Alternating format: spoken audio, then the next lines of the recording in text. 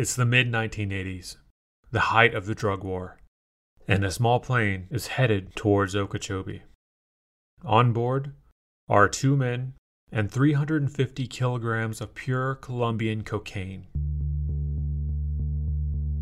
They're on their way to a ranch in the rural north part of Okeechobee County when they realize they're being chased. In pursuit is a United States Customs citation plane. The pilot desperately starts evasive maneuvers, trying to lose the plane tracking them.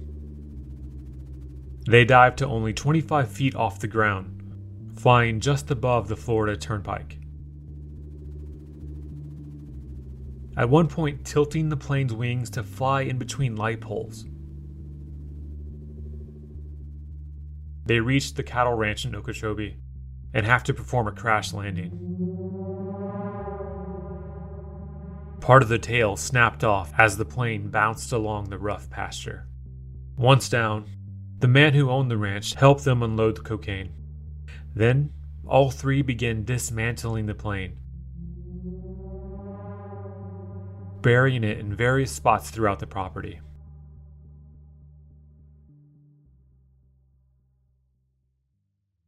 The men are part of a group that would go on to be known as the Okeechobee Eight, a influential set of good old boys that smuggled over $100 million worth of cocaine into Okeechobee. Growing up in this town, the Okeechobee Eight were always spoken of in the same kind of tones one would use when talking about the Illuminati or some skull and bones secret society. It almost became this urban legend, this secret group that ran things in Okeechobee. Really ran things, behind the scenes, a group you didn't want to cross. Though they avoided the customs plane, what the men don't know is that their entire smuggling ring is only a year away from being unraveled by federal agents at the DEA.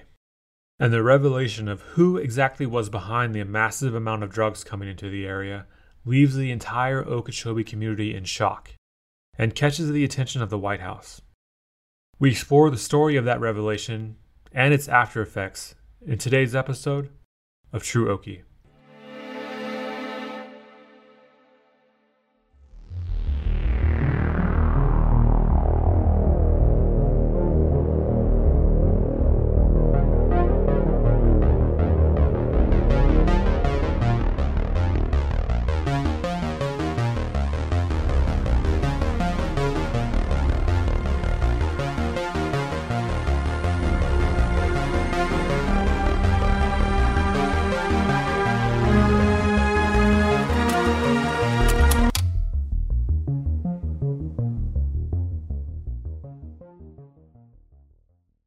By the mid-1980s, everyone in South Florida knows that someone is helping smuggle drugs into the area.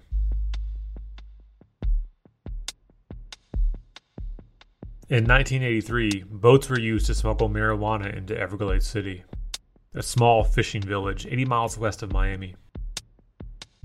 The resulting DEA bust in that town ended with the arrest of nearly 80% of the adult male population over a 3-year time span. But now, the main drug the feds are interested in stopping is cocaine. This is George Bush, vice president under Reagan from 1980 to 1988, and president from 1988 to 1992. All of us agree that the gravest domestic threat facing our nation today is drugs. Turn on the evening news or pick up the morning paper, and you'll see what some Americans know just by stepping out their front door. Our most serious problem today is cocaine. When cocaine, one of the most deadly and addictive illegal drugs, is available to school kids, it's an outrage. Who's responsible? He formed the South Florida Drug Task Force, the most expensive drug enforcement operation in the nation's history up to that time. The task force had one goal in mind: stop the flow of drugs into South Florida.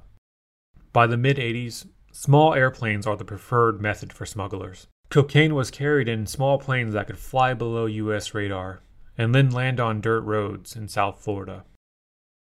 Katrina Elskin moved to Okeechobee in 1986 to take the editor position at the local newspaper, the Okeechobee News. But even before arriving in Okeechobee, she was well aware of the widespread use of small planes in the drug smuggling trade. There was a woman I interviewed in LaBelle. She was kind of funny. She lived out in the woods, and one day she's walking in the woods and she saw a plane, and she waved at it, and it dipped its wings at her. And she waved again, and she got kind of in an open area, and it kind of flew down low, and oh, this was exciting. And then it dropped this package, and she goes and looks, and it was drugs. Apparently, they thought she was signaling them that she was and she had no idea. And then afterwards, she said she was really harassed.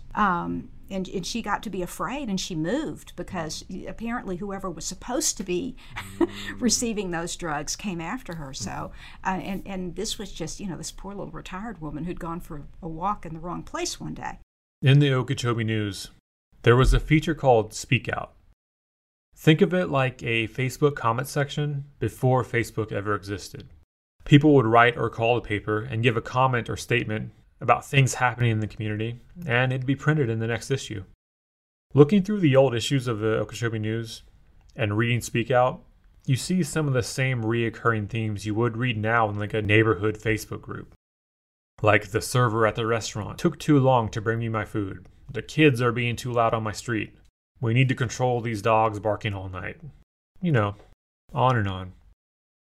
But one thing kept popping up in those old Speak Outs, and that was the drug problem. People were living with and seeing cocaine and crack on the streets every day. They were seeing people overdose. They were seeing people get arrested every week. So the community wasn't surprised that someone was helping smuggle drugs into the area. It seemed pretty obvious. But no one could have predicted who exactly it was.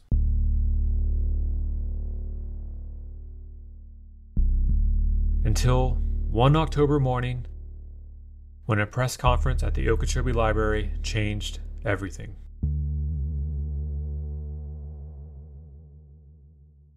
On October 16, 1986, Okeechobee County Sheriff John Collier and United States Attorney Leon Keller held a press conference and dropped a bombshell.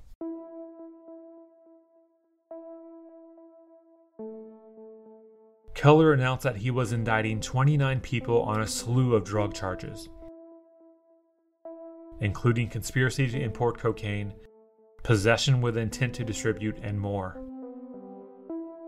Listed in the indictment were well-known and respected members of the Okeechobee community, a who's who of local businessmen and cattle ranchers. Owner of the Brahmin Movie Theater in Okeechobee, Richard Hales, restaurant owner Johnny Seville, car salesman Arthur Betty, rancher Alton Paget, V.L. Underhill, Jeff Underhill, Clyde Lewis, and former Okeechobee County Sheriff Deputy Tim Grant were just some of the names in the indictment, as well as Merritt Island airplane broker William Sisk and Vero Beach residents Earl Bowers, Walter Groves, and Lester Peterson. It was a massive announcement, and the biggest drug bust in Okeechobee up to that point. But it was pretty shocking that they had this big long list of people who were being arrested, and then the names were people that, even though I hadn't been here very long, I was recognizing. Here's this person who owns a restaurant, and here's the person who runs the theater, and a rancher, and, wait a minute, these are like the pillars of the community, and they're being charged with drug trafficking. So that, that was pretty shocking for the whole town. People kind of had the attitude, oh, well, it's outsiders who bring drugs in. It's not the good people who live here. They wouldn't have anything to do with that. It's all the outsiders. And it was really a wake-up call when suddenly here's, people who I had been to meetings at that restaurant, and I had been to the movies, and I had visited these businesses, and then to find out that the people who own the businesses were involved in the drug trafficking was pretty much a shock. According to the indictment, the conspiracy began in 1984 when V.L. Underhill offered Arthur Betty $200,000 if he could provide a pilot and co-pilot to fly an airplane filled with 250 kilograms of cocaine from Colombia to Florida. Then, in July of 1984, Richard Hales, Lacey Batten, and John Feller agreed to equally share the profits from smuggling cocaine, and to share the cost of purchasing a plane to transport it. 4 Colombians provided the first plane. which was flown to a ranch owned by Leslie Sauls in Okeechobee, where the cocaine was then unloaded by Underhill and delivered to another handler in Miami. After that shipment, the Florida organizers purchased several aircraft of their own, outfitting them with long-range fuel tanks and removing the seating to make room for more cocaine. The group would offer ranchers between $10,000 to $60,000 to look the other way while they landed planes on their property.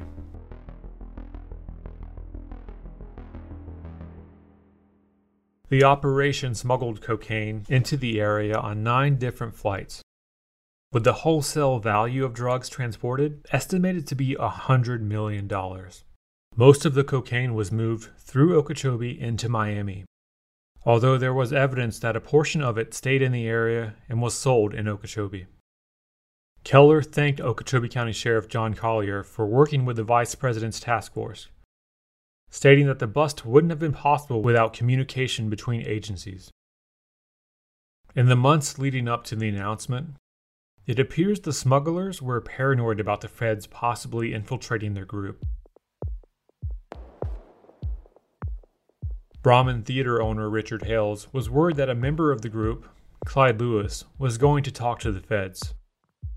So he, Arthur Betty, and Earl Bowers hatched the scheme to intimidate Lewis into silence. In February of 1986, the trio had Okeechobee County Sheriff Deputy William Duncan plant an ounce of cocaine in Lewis's car and arrest him. And just like that, Lewis was thrown into the Okeechobee County Jail. But the scheme slowly fell apart after a federal grand jury investigating the drug smuggling operation questioned the deputy on how exactly he knew Lewis had cocaine in his car. The deputy said that a man named Albert Clay was the person who informed him of the cocaine. But Clay was dead. His body had been found in a ditch near the rim canal of Lake Okeechobee. And it turns out the smugglers were right to be worried about Clyde Lewis possibly talking to the feds. Because he was, and the attempt at silencing him didn't work. U.S. Attorney Leon Keller tacked on charges of conspiracy to violate the rights of a government witness once the plan was revealed. All this news hit like a shockwave in Okeechobee. Business and community leaders being involved with drug smuggling, a sheriff deputy helping plant drugs on informants. It made people feel disillusioned. It's hard to have faith in the institutions of society when this kind of corruption becomes apparent.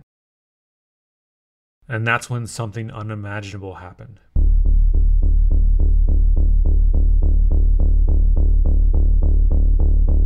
In the early morning hours of November 10th, 1986, Okeechobee County Sheriff John Collier was found dead in his bedroom, with a gunshot wound to his forehead.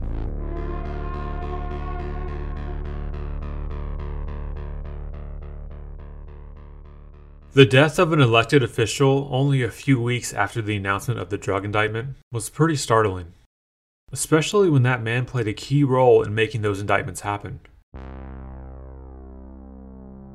Sheriff Collier was alone the night before he was found dead. His wife, Mary, had spent the night of November 9th at her sister's house. She came home early the next morning at around 7 a.m. and went to the bedroom and shook her husband's foot, telling him it was time to get up. When he didn't respond, she pulled back the drapes that were covering the windows to let some light in. And that's when she saw him, lying on his back, with a gunshot wound about 2 inches above his eyes near the center of his forehead. She ran out of the room and called for help. With the sheriff recently helping break up a smuggling ring worth hundreds of millions of dollars, some in the community wondered if this made him a target, and if he was murdered because of it. However, the medical examiner, Leonard Walker, concluded that the death was a suicide. The gun found lying at the sheriff's neck, a Smith & Wesson Model 36, had blood on the inside and outside of the barrel. meaning it was pressed against his forehead when the trigger was pulled. But the medical examiner declaring the death a suicide didn't stop rumors, and it didn't stop people from speculating about what happened. It also didn't help that there were some questionable decisions made by law enforcement at the crime scene. Despite being an active crime scene, the house was not closed off to protect evidence at the location. Multiple friends, neighbors, relatives moved freely throughout the scene. It appears since responding officers assumed it was a suicide. The initial investigation wasn't as thorough. Basic law enforcement practice across the country is to treat all deaths as homicides and require the first arriving officer to secure the scene and begin a crime scene log recording to track all persons coming and going from the scene. But this wasn't done. Another head-scratching decision? All the bedding, sheets, and pillows that the sheriff was lying on when he was shot were taken from the scene and burned, meaning no blood splatter analysis could ever be done. Just baffling. Another question is, why would the sheriff commit suicide? He didn't leave a note. Officials at the time speculated it was because of his health. Collier had respiratory and sinus problems, but no one said he seemed depressed about it, and it didn't appear to hinder his job as a law enforcement officer. Still, the community loved the sheriff, and his death took an emotional toll. 1,000 people in the small town were estimated to have gathered for his funeral. Hundreds of donated flowers lined the walkway at Buxton Funeral Home. Now, I know for you, you're just hearing names on a podcast. It's hard to really know what these people were like. So, to give you a better sense of who Sheriff Collier was as a person and why people liked him, I thought I'd share a story that I found while researching this episode. Back in 1981, Collier had just been elected for the 4th time as sheriff in Okeechobee. That's when the sheriff's office gets a call about a man having a mental breakdown at a local convenience store. Collier responds to the call, and when he arrives at the store, he sees a man holding the store clerk hostage. The man is pointing a rifle at the woman's head. The clerk has this look of absolute terror on her face. So obviously, first priority, get her out of that situation. Officers begin negotiation with the suspect, and in the midst of that negotiation, Sheriff Collier convinces him to let the cashier go free and to take him as hostage instead. Now, amazingly, this works. So the cashier is let free, Sheriff Collier goes into the store, unarmed, and takes her spot. The sheriff sat with a loaded rifle pointed at him for 2 hours as negotiators tried to reason with the suspect. Eventually, one of the negotiators was able to grab the suspect's rifle and end the standoff. Afterwards, when he was asked about this incident, Collier admitted that he was a nervous wreck the entire time that rifle was pointed at him. But, he said, he viewed it as his job to take on that risk, not the poor woman working at the convenience store. It was his job, because he was the one who's elected sheriff. It's just an awesome story. It really kind of demonstrates why the guy was so well liked. That's who the community was saying goodbye to at the funeral home that day. Collier's death had happened only 3 weeks after the press conference announcing the indictments of the drug smuggling ring, and the trial for those cases was about to start.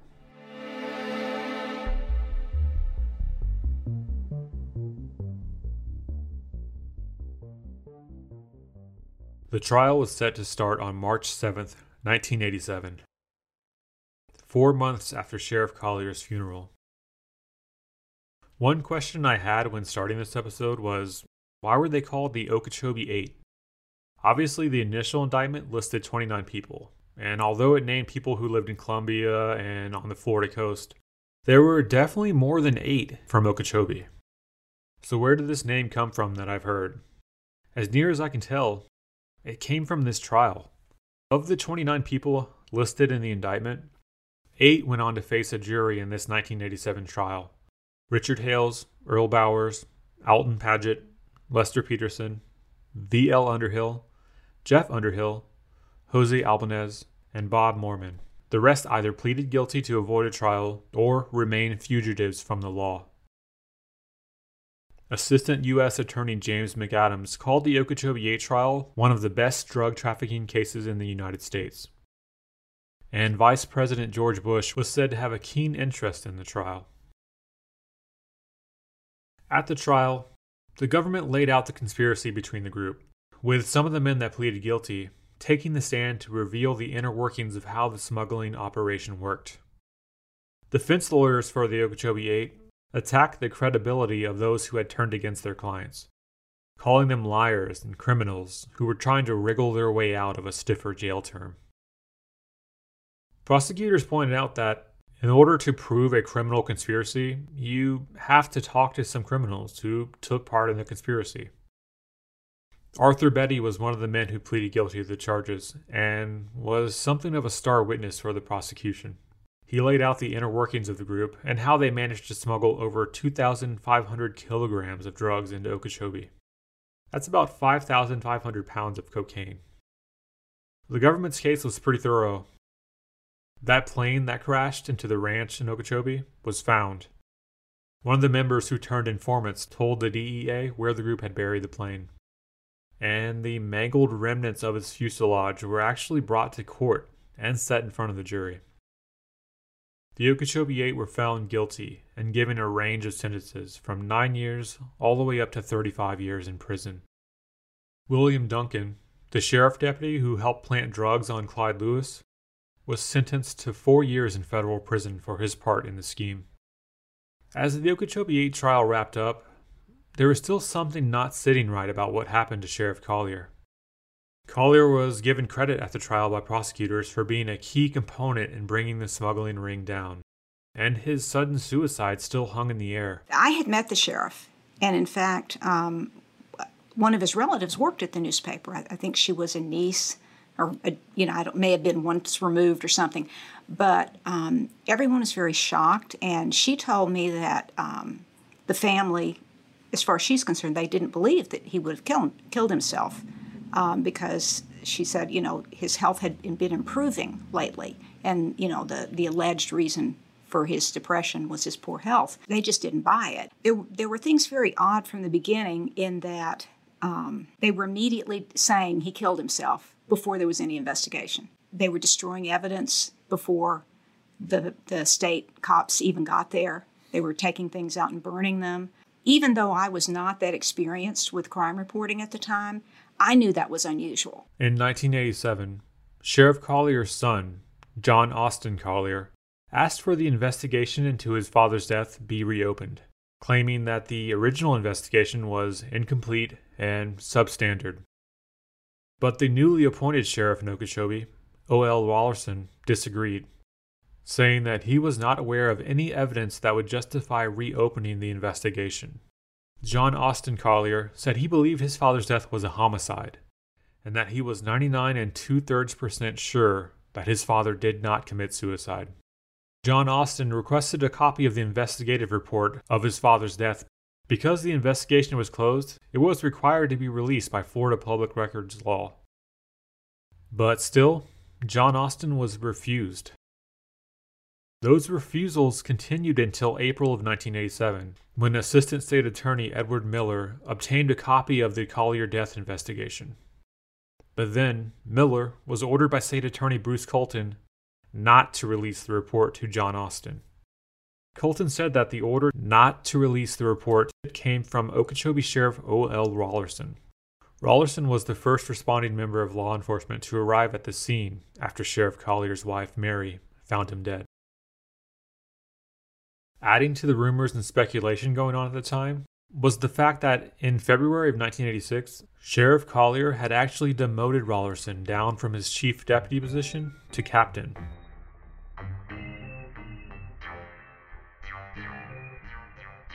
The demotion stemmed from an incident where Rollerson had showed up drunk and off duty to a bar and tried to shut the place down for being open too late. Sheriff Collier at the time called it an unfortunate incident and unprofessional, but went on to say that Rollerson was an asset to the department and a good man.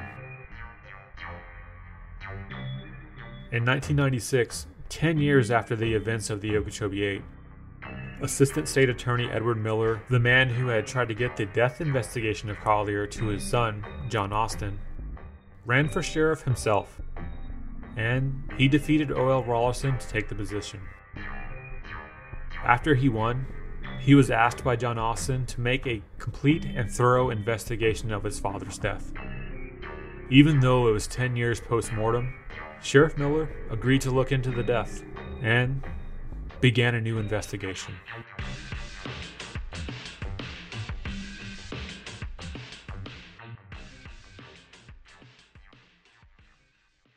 In January of 1997, Sheriff Miller discovered that the entire case file regarding Collier's death, including pictures and negatives from the crime scene, was missing from the Okeechobee County Sheriff's Office.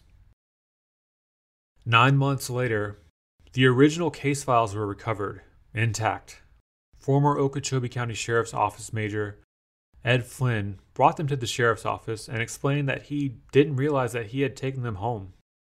Sheriff Miller assigned Detective Marshall Murrows to the investigation, with the bottom line of the assignment being to determine if physical evidence of the scene could credibly support the hypothesis of murder. Over the next 3 years, Murrows investigated circumstances regarding Collier's life and background. It was found that prior to his death, Sheriff Collier had passed information related to major smuggling operations to the Florida Department of Law Enforcement.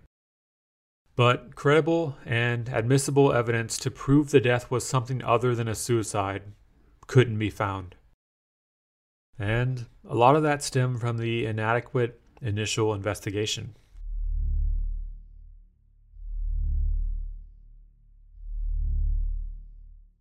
First, it appeared no single entity was in charge of the investigation. FDLE Regional Director E.J. Piccolo said that O.L. Rollerson was in charge, but Rollerson said that FDLE was in charge. Since the sheets, pillows, and bedding were immediately destroyed by officers at the crime scene, no blood splatter analysis could be done, or could ever be done.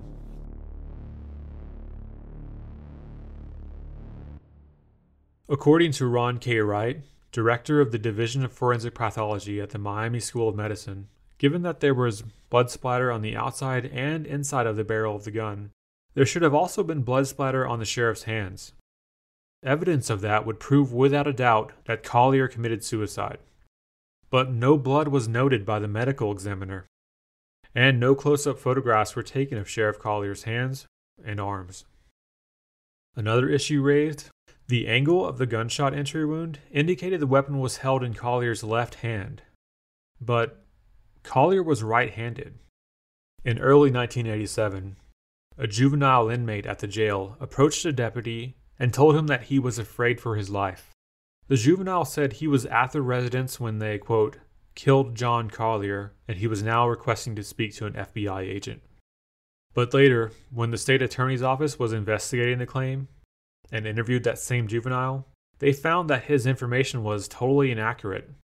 And in a subsequent interview, the juvenile admitted that everything he had previously said was false. 10 years later, in 1997, this same individual gave a sworn taped statement to Sheriff Miller, saying that he and a few others had gone to Collier's house the night before his death. The others went inside while he remained outside, and he heard a gunshot.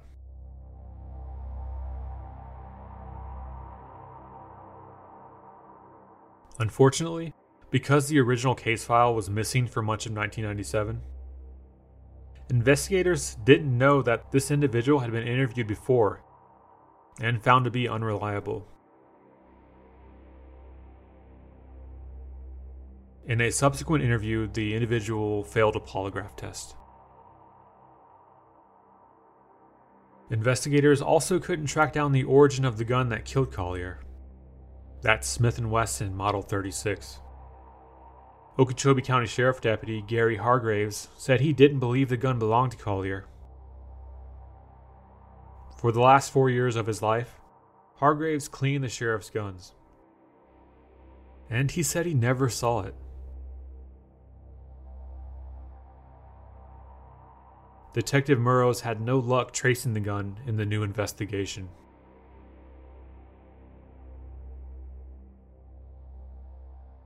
Ultimately, with the evidence available, the new investigation couldn't prove that the sheriff had been murdered. So where do you go from there? I mean, they couldn't investigate either anymore because they didn't have any evidence to process. They couldn't check blood splatter. They couldn't process all the new things they have that they could do. Now, the evidence was gone. It had already been destroyed. All they could do was look at the photos they had and give their best judgment based on the photos they saw, which were consistent with suicide. But they couldn't say for sure because they couldn't rule out that it wasn't because they just didn't have the evidence to process. And it's a shame it wasn't processed at the time. That people would have slept better knowing one way or the other what had happened. And looking back on it now, I mean, maybe we're more interested in crime scene investigation. This is back in the 80s. It's a long time ago. They didn't do a lot of the techniques that they do now. So I can't tell you why the sheriff's office didn't wait for FDLE, why they went. I mean, I don't know. Did they think they were doing the best they could at the time? I can't tell you. Still, due to the flaws in that initial investigation and the circumstances surrounding it, I think the mystery around the death will probably continue to linger on. Sometimes in Okeechobee now, you see people long for the good old days, when things were simpler, better. Anytime a new store or business opens up in town, you see a lot of old-timers complaining that Okeechobee is losing its small town feel, and it's going to hurt the mom and pop stores like we had back in the day. And when I hear that, I always think, well, half those mom and pop stores you remember from back in the day turned out to be money laundering fronts for drug smugglers. So, maybe in comparison, it's not the end of the world that Wawa built a new convenience store. I think we'll be okay. So, where did this all bring us? The war on drugs, billions of dollars, smuggling rings, murders. Well, despite spending over $1 trillion to enforce the war on drugs since 1971, according to data from the Substance Abuse and Mental Health Services Administration, the number of illicit drug users rose to 13% of Americans in 2019, nearly reaching its peak from 40 years ago. So after trillions of dollars, a massive amount of arrests and crackdowns, we're right back to where we started, when the war on drugs began.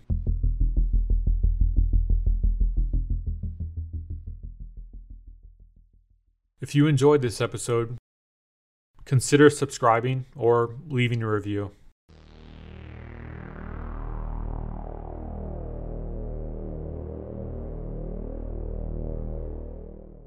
This is crack cocaine.